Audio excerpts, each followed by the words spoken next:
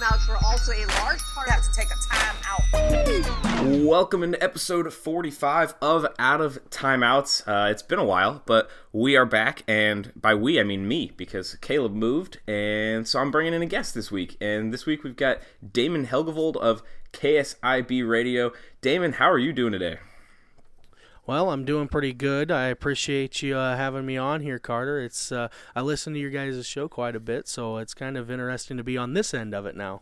Yeah, well, I apologize for the break, as I do to the other listeners. It's just been a little chaotic, having taken over things as the sports editor at the newspaper myself, but glad we could get it started off, and glad you reached out, because that gave me kind of a little extra push to get things rolling again, and I knew I'd wanted to. It was just sometimes Wednesdays are a little tricky. So, and it's cool because you listen to your guys' show and you talk not only about just the local area, but you kind of get back to your guys' roots together. So it's something new. It's exciting, and I'm glad you're able to get back to it.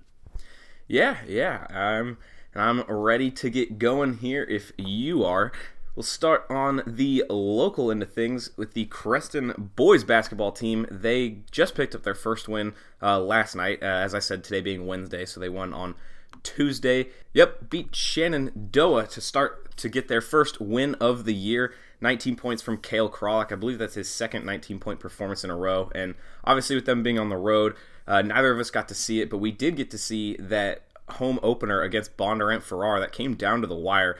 Damon, I know you and I talked afterwards about the way that game finished. What were your main takeaways here now sitting on a couple days later?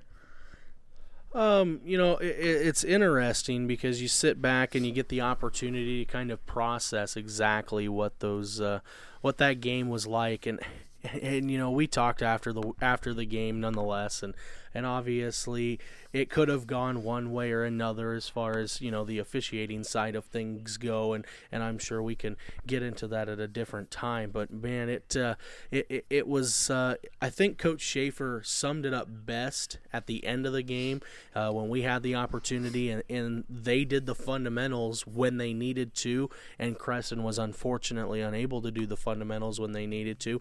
And I think that's just the growing process. You look at Creston's lineup, especially their starting five, and you see two sophomores, and you see a senior in Kylan out there, and it just it's a lot of youth. You're still learning. It's amazing to think that, especially considering we saw guys like Brance Baker and Cale Kralik a lot last year. Yeah, and you're seeing them a lot again this year, even as sophomores. I know a lot of coaches just kind of across the board, whether it be football, basketball, or what other sport, have talked about this sophomore class for Creston, and I guess the potential it has and what they've seen in it. And another thing I would keep in mind for those of you who haven't gotten the chance to see Creston, or maybe don't view quick stats as often as I know Damon and I probably do, but free throw shooting has been a little bit of an issue here for them to start the season, and they went 5 of 13 last night after shooting 50% and less than 50% in their first two games, so that'll be something to watch moving forward. But they got 10 points out of Evan Bruce, including 3 3-pointers against Shenandoah. I don't think he had seen the floor a whole lot here to start the season, so maybe he becomes a more commonplace for the Panthers.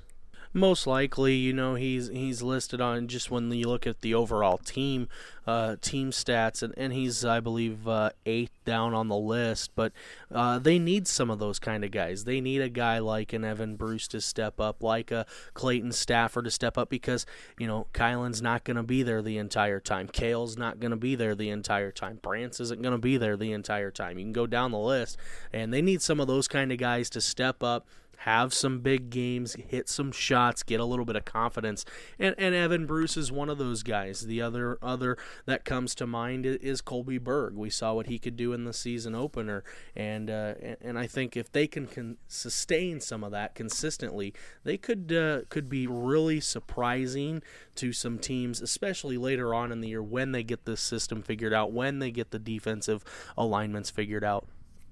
Yeah, and it alluded to your point perfectly with the Bondurant Farrar game. I mean, you saw Brance and Kylan both both in foul trouble, both ended up fouling out, and once they were out of the game, things really swung in the favor of the Blue Jays, and Creston kind of had some struggles figuring things out on their end, both on the offensive and defensive sides. Another name that you've seen, here in the first couple games is Jeffrey Dillenberg. Seems to be a nice little weapon from the outside, as is, point guard Colby Berg.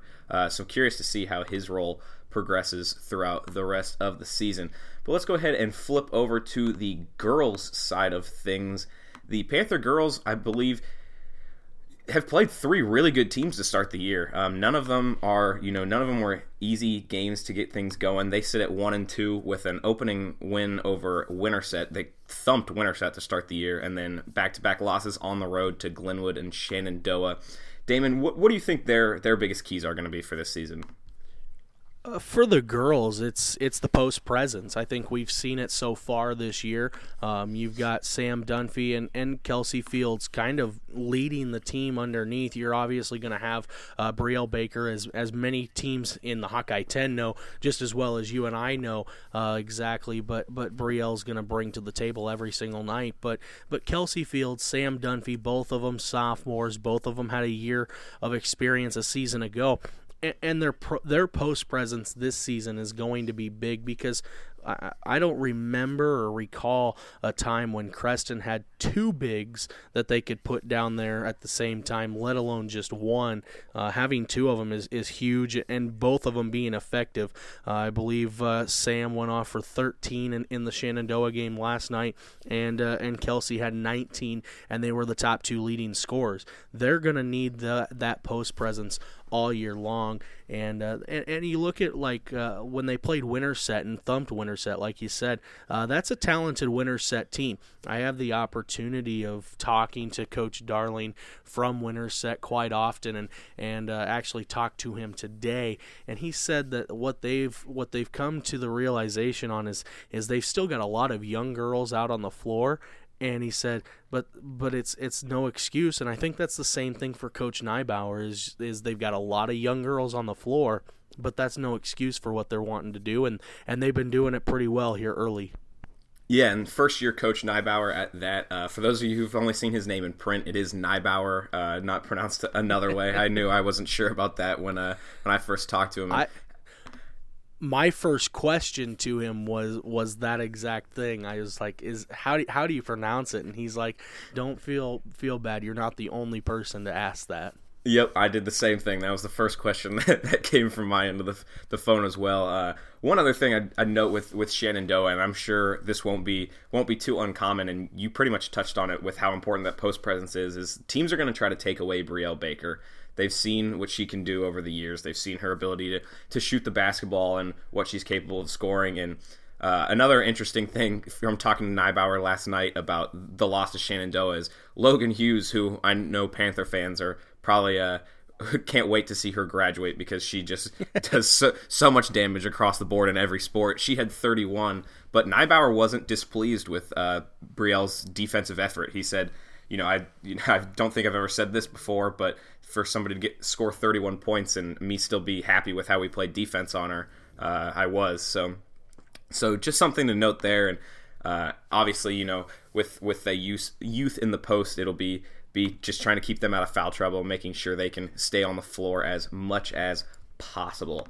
Over to the Clark side of things, Damon, I'll kind of let you lead this one, because I have not gotten a chance to see them yet. I will be out there Friday. I did catch a practice real briefly last week, but on the boys' side, what do you think the expectations are, and what do you think the goals are for this season?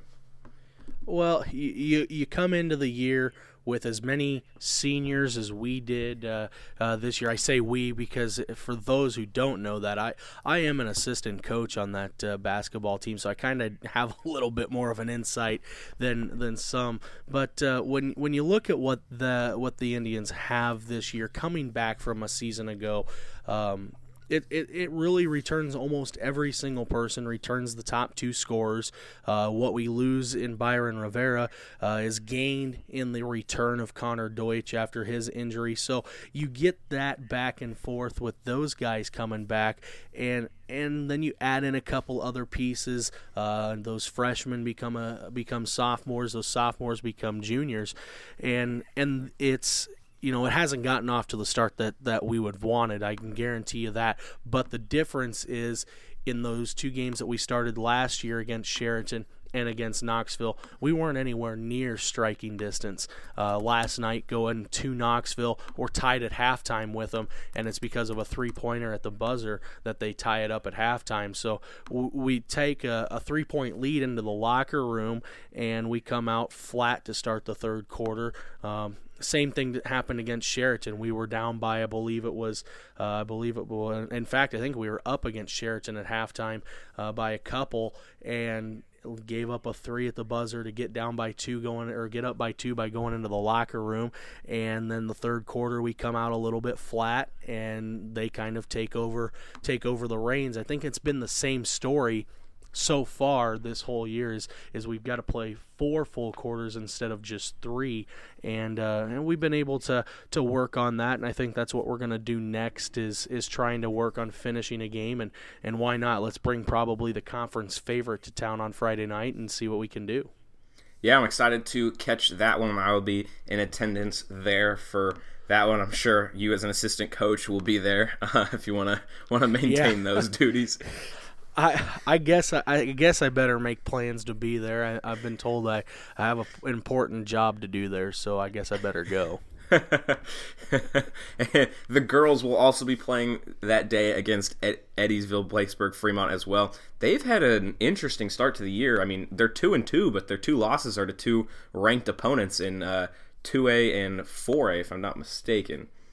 Yes, and the crazy thing about the first loss that they had against Martinsdale, we had a practice, and then we were able to go watch that game afterwards, and for 3.5 quarters of that game, Clark was leading, and in fact, I think we were up by 14 at halftime, or 10 or 14 at halftime, and Martinsdale just hung in there and ultimately got the win. It's crazy because Martinsdale isn't very big by any means, but for Clark, it's just been a couple of lapses late, and come from behind win against Sheraton at home was big to get the first home win, and then last night I didn't get to catch much of last night's contest with Knoxville, but just a lot of overmatching, I think, was Knoxville in that game. But for Clark's girls all year, it's like you said, it's a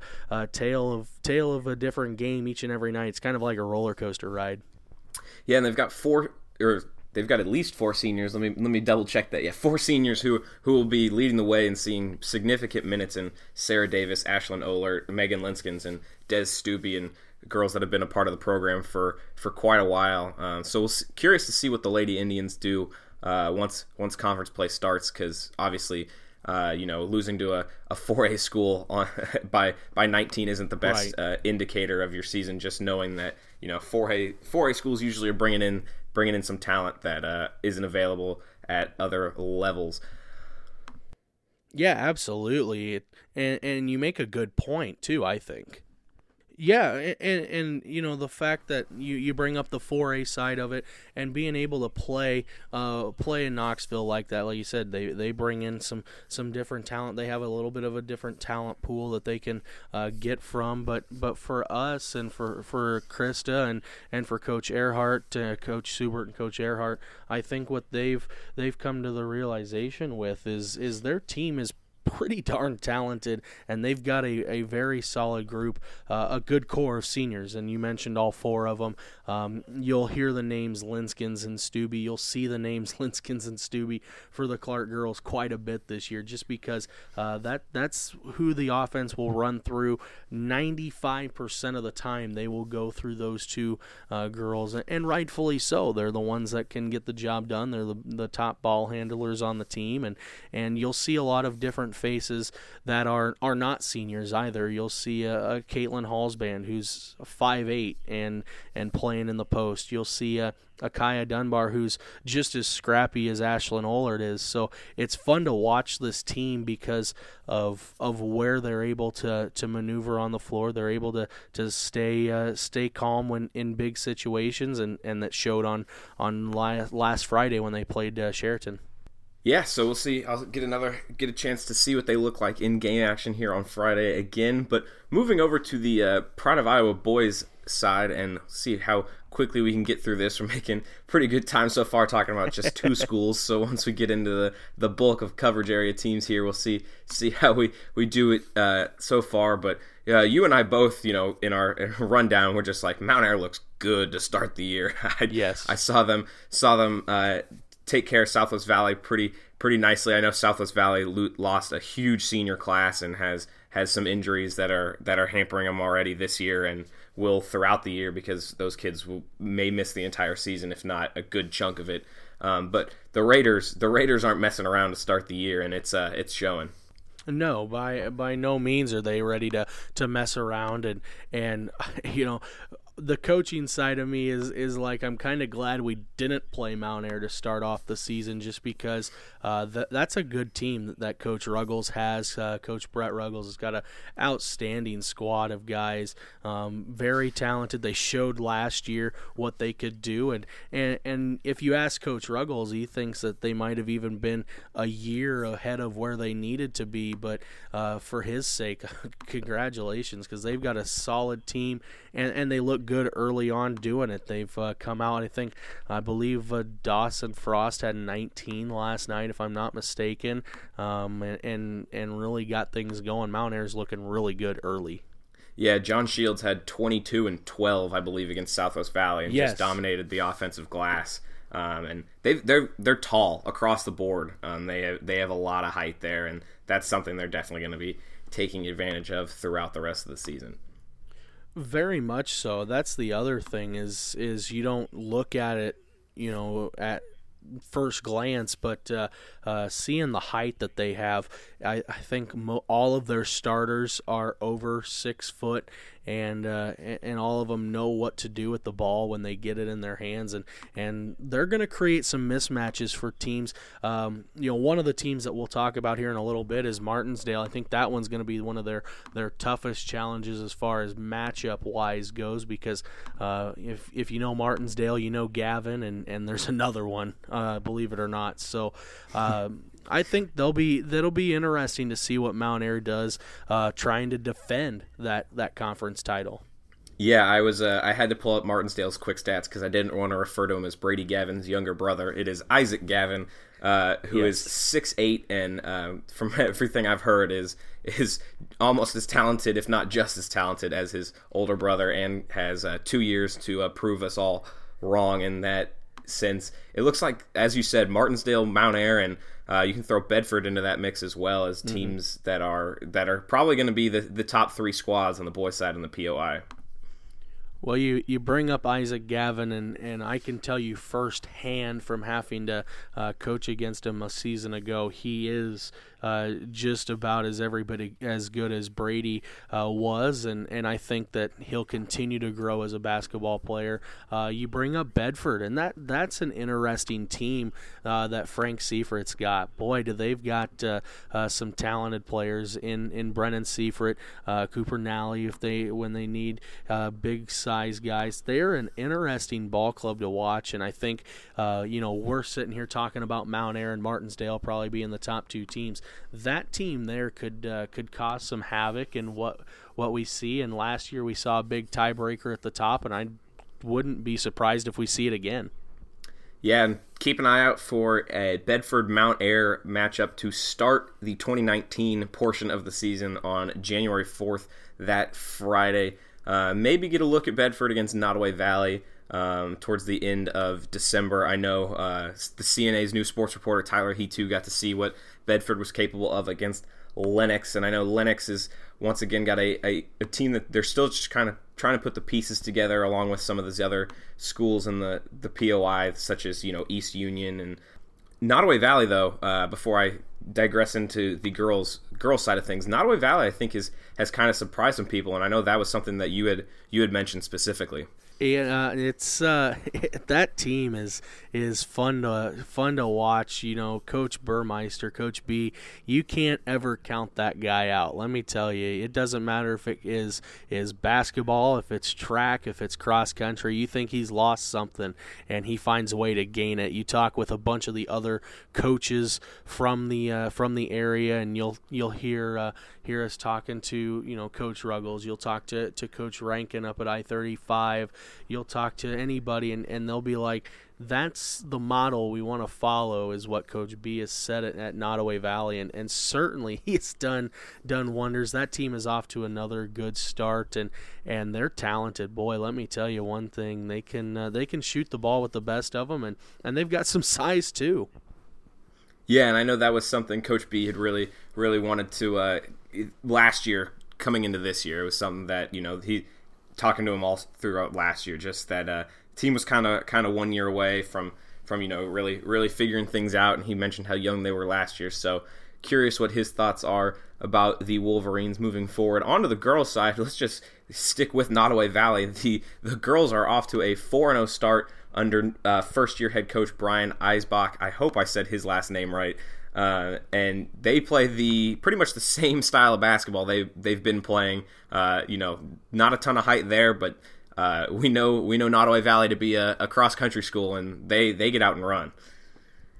Yes, they do, and you did get Coach Eisbach's name correct. That's there's a one gold star for you on the day, but when you look at Nottoway Valley girls team, it's fun because they haven't changed really anything. I think maybe there's a couple of defensive schemes I think that they've decided to go with differently, but offensively it's the same thing. Get out. If we can get out in front of the other team, have fun catching us, because it's not going to happen. And they've done a fantastic job. Coach Eisbach's figured something out that with that group, and when you have probably, I would say, 11 to 12 girls that you could play any mix match of way any single night for him, that's a coaching blessing. I'll tell you, that's fun to have in your back pocket, is knowing that you've got someone like Alexi Scheich that can get something done, or you need to go big, you can get inside to Alyssa Davis. It's just that team has got so many different ways of scoring the basketball that it's unbelievable. But the scoring part of it doesn't even surprise me near as much as what they've done defensively, and that defense that Coach Eisbach brought is outstanding. Yeah, and you pretty much made my next point. I just kind of tie them together. The defense plays so well, partly because they can be aggressive because they've got 11 or 12 kids they can run out on the floor. So foul trouble is not necessarily really ever a concern. I mean, I'm sure there'll be points where it will be if everybody fouls out, but for the most part, I mean, they can, if you can run 11, 12 people deep, it doesn't really matter if you have to sit one or two for foul trouble, and that's something right. That's a big advantage for them. Moving kind of just down the list of teams in the POI, I know I got to see a thrilling game between Southwest Valley and Mount Ayr that went into double overtime last Friday, and boy, oh boy, I mean, that was something. Mount Ayr looked really good to start the game. They kind of had Southwest Valley's number, and the Raiderettes just couldn't really put Southwest Valley away, and Southwest Valley just hung around, and lo and behold, Timberwolves get their second lead of the game late in the fourth quarter, able to tie it up, send it into OT. Late in OT1, down 4, Morgan Shuey, who of course had just signed to play college basketball earlier that week, hits a three-pointer, gets fouled, drills the free throw, and then goes on to score 6 or 7 points in the second overtime, get a couple of key assists, and the Timberwolves pull out a 65-51 win, or 61-55 win, excuse me. What a game that was, and I'm really curious to see where those two teams go from there, because it's super early. It's definitely not a season-defining game by any means, but two things that the two coaches had very different takeaways from. So I'm super curious to see what the Wolverines and the Timberwolves look like moving forward. And, Nottoway Valley turned around and beat Southwest Valley here earlier this week. So, earlier this week. Yeah. So I think that the middle of the POI on the girls' side, which, isn't uncommon, may be pretty topsy-turvy, and we might see a lot of victories over each other. Well, that's one thing I want to ask you too. You obviously got to see that Southwest Valley Mount Air game, but what was your biggest takeaway from both of those teams from that night? Do you think that there's something in the works that they might be able to challenge the top two teams? There's definitely a possibility. Southwest Valley has height in Gentry Schaefer. They've got a sophomore in Mara Larson who had a little bit of issues around the basket, but I think that could just be a one-night thing. Obviously, haven't gotten to see a lot of her, but there's a lot of confidence in her ability, both from the senior leadership. I talked to Morgan Shuey afterwards, and she spoke very highly of her. They've also got height in Lexi Hare and Kaylee Myers. You see it on the volleyball floor, and so it's something that they definitely can scare pretty much anybody, I think, on any given night. And Mount Air, I think it's just a matter of putting everything together. It's early on in the season. Sam Stewart has proved she is capable of pretty much doing anything. When she gets out in transition, nobody's going to catch her. That's the one thing you'll notice very quickly with the Raiders is once their defense pokes a ball loose, Sam Stewart's out running, and then they're just going to try to throw it over the top to her. And then I think it's just a matter of kind of finding the secondary scorer. I know Kirsten Klomhouse has been that in the past. She may not have had quite the start she was looking for, but did score 14 points, I believe, in their first win over Lennox from earlier this week. She had 14 points on 6 of 13 shooting, so I think it was only a matter of time before she comes around and they kind of figure out some other pieces. I know Thad Streit said, Mount Air's head coach said that he thought their defense had been playing well. It was just a matter of kind of figuring out the offensive system, and obviously they've got plenty of time to do that. So I think both of those teams can definitely put a scare into teams moving forward. Well, and you say that too, and I think it was similar to last year for Mount Air, where they kind of got off to that little bit of a slow start, and then really picked up in the middle of the season, and you could see what they did, made it all the way to a regional final, and rounded out with a tough loss to a tough trainer team. But yeah, they I think could be interesting, and Southwest Valley. It doesn't matter what sport we talk about with them on their girls' side, with this group of girls that they've got in right now, they don't go away by any means easily. No, they do not, and that's something you'll see, and that seems to be a pretty common trait with just the Pride of Iowa schools in the news advertiser coverage area. I mean, you see Southwest Valley, and I hate to keep going back to a fall sport, but in volleyball, beat some of these teams consecutively throughout the regular season, and then they get caught by, Nottoway Valley in the postseason, and, Mount Air hangs around, and then they surprise somebody. So, like I said, very curious to see what it looks like moving forward. Having said that, we do also cover Central Decatur for the Osceola newspaper, and that team is probably looking for some revenge from last year, having made it to the state semifinals, and I can only imagine they've got one thing on their mind, and they're not going to let any POI team hang around with them if they had their way. I think you're 100% correct. I couldn't agree more with that statement because of what they have returning, because of the fact that, like you said, they made it to the state semifinals a year ago, and they lost to a very good team in Newell Fonda. Because they are up a class this year, they have something to prove. I think that if Central Decatur is going to make something out of this season, they're going to have to make a statement to you and me and to everybody else in conference play that nobody is going to hang around with them. Yeah, and they proved that early on against East Union, leading 53-5 at half. They will open up with Martinsdale, who is the other ranked girls team in the POI, on January 4th to start the 2019 portion of the season. So definitely a score and a game to keep an eye on there. Yeah, and do you think in that game specifically, when those two teams get together, what I guess not what do you think, but where do you think that game's gonna go? What do you think is gonna be the difference maker in that game? Well, I'm curious to see. There's always this extends more than just through the high school level, but when you take a significant break in time, it's just always a matter of what a team's going to look like after taking 2 weeks off, and maybe with practice they won't take necessarily 2 weeks off, but I think it's kind of up in the air. I'd be curious to see what it looks like, but if I had to make a prediction right now, I think that's Central Decatur's game to lose. I mean, they're not. I don't think they're gonna mess around against anybody, like I said earlier, and I envision that being another Cardinal win. I agree. Well, that's pretty much all we got as far as area basketball. I know still got wrestling and bowling. I will get to in the next edition of Out of Timeouts. Catch you up there. But college football playoff was announced on Sunday morning. Actually, surprisingly early Sunday morning. I was not ready for that. I thought it was going to be a Sunday night type of deal. Damon, what are your kind of thoughts on how that went, and were you surprised at all with the way the committee decided to go? Was I surprised with the top three teams? Not a chance. Those three are probably the best three in college football by far.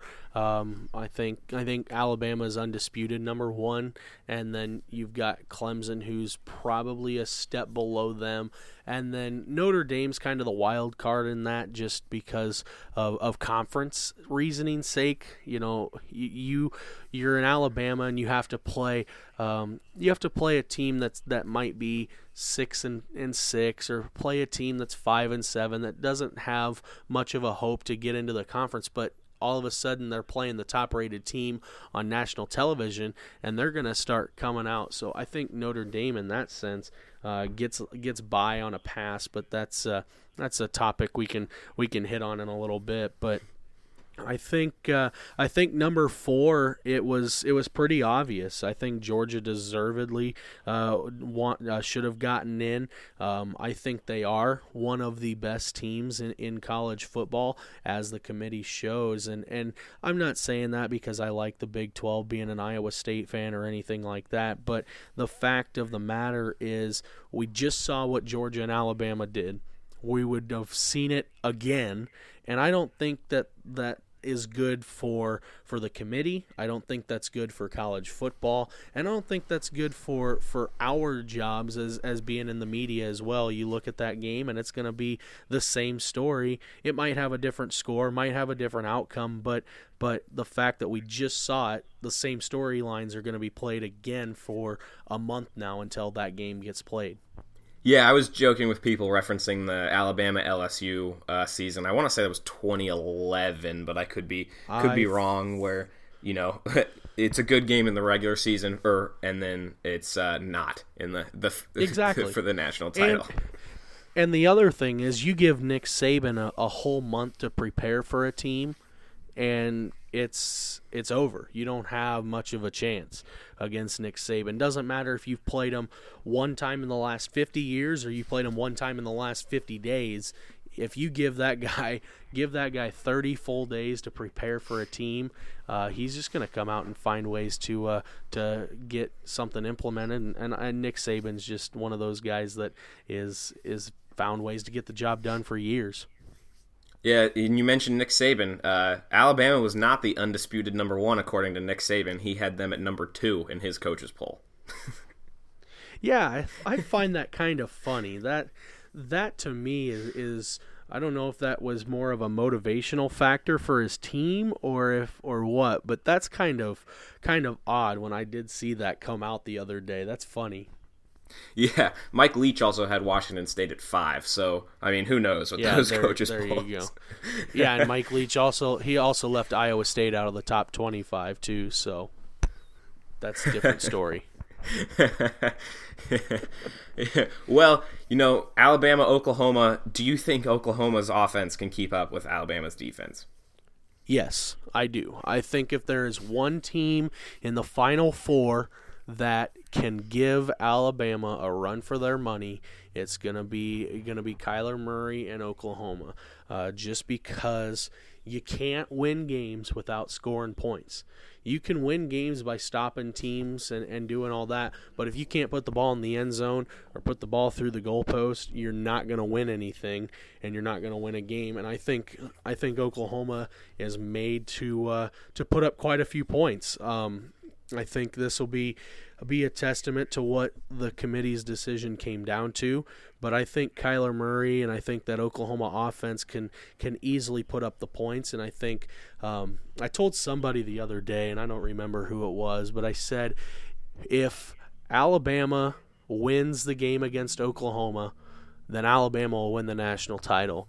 But I think if Oklahoma wins, whoever on the other side will come through and win the national title.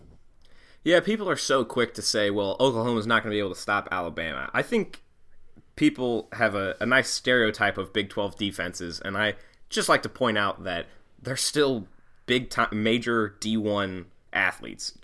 I think the Big 12 offenses are just so far ahead of the game that it makes Big 12 defenses look bad. We're still talking about, we're not talking about mid-major defenses, which don't get me wrong, I love my mid-major football, but I mean, Oklahoma's defense, just because they're giving up 40 points a game, that may not be statistically accurate, but people like to think that way. I don't think defense is nearly as bad as people make it out to be, but also I think Alabama's offense is just as good as people make it out to be.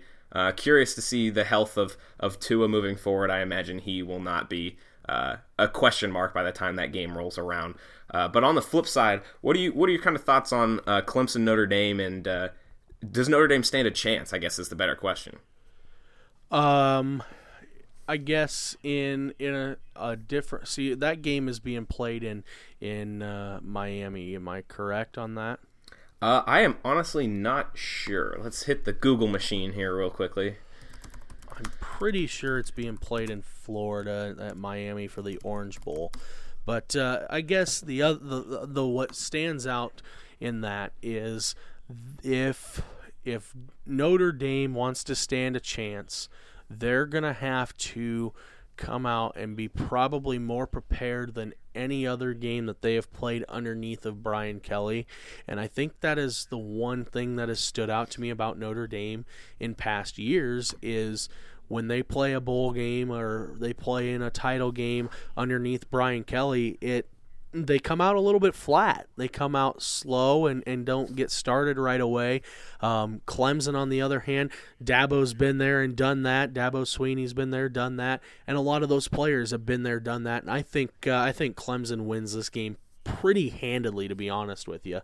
It is in Jerry World. It is the Cotton Bowl. It's being played in Dallas, Texas. So not quite as big of a home field advantage for Clemson, but I don't doubt those fans will still turn up in droves for that game.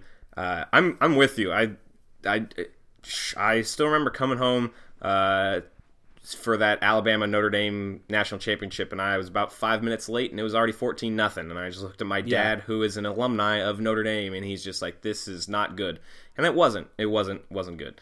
So I curious to see what Notre Dame can bring to the table, but I don't know. That Clemson defensive front is, I think all four D linemen were named to first team preseason All ACC. It was the first team All Conference line in the preseason. So Clemson is no small test, and I definitely think Clemson is the heavy favorite. I don't know what Vegas says the exact spread is, but I think Notre Dame is definitely going to be fighting an uphill battle there. But, Damon, now that we are almost 40 minutes deep here, I'm going to put you on the hot seat. If you had to call it now, who is your national champion in college football? My national champion in college football, just going off of peer numbers from what I've seen this year and assuming that Tua is healthy, it's going to be Alabama, and I don't think it's close. They open as like a 20-point favorite or 14-point favorite over Oklahoma. I think if they get through that game and get to whomever's on the other side, I think they win it handily, and I think Alabama will come through and probably be the national champion without any question. We've had a couple of times where there's been question who the national champion is, whether that was in the BCS era or whether that was right now in this college football era. But I think Alabama is going to be guaranteed a national championship this year, as long as they come out and do something against Oklahoma in that first game. Well, Damon has guaranteed it. He's doubling down on his pick. I'll double down on it. The only thing that made me question Alabama's, I was right there with you, 100% Bama. The only thing that made me question it was the way they played against Georgia, and I understand they were missing Tua for, was it a half? Was it a little more than a half? Yeah, a little bit more than a half, I think. So I think Clemson, if Clemson's able to get past Notre Dame, I think that Clemson-Alabama game will be a good one. It makes me want to lean Clemson, which for the sake of the podcast and having a difference of opinion, let's do it. I think Clemson's going to win the whole thing. I think they've proven they can hang with anybody, and I'm kind of tired of seeing Alabama win. There's not ever a lot of logic to my predictions, so there you go. Well, here's the thing about Clemson is, and people forget this too, is Tua is only a true sophomore. He's only 19, 20 years old. But on the other side of the football, offensively for Clemson, their quarterback in Trevor Lawrence is himself only a freshman. That's a true freshman playing quarterback for the number 2 rated team. So you play in a national title game as a true freshman. It's not the biggest or not the best scenario to be put in, I guess. Yeah, it definitely makes it tough, but as we've seen in the past, it's definitely plausible. So that's going to do it for episode 45 of Out of Timeouts. Thanks again, Damon, for coming on. I really appreciate you taking the time to come on the podcast.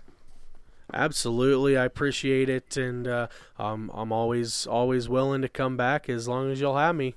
I was going to say, we're over 40 minutes now. I feel like your return appearance is definitely going to have to happen. But for everybody listening, thanks for listening to episode 45 of Out of Timeouts. I promise I won't take another 2 months off. I will be back here next week with another episode. And thanks for listening. It's timeouts. Timeouts were also a large part You have to take a time out.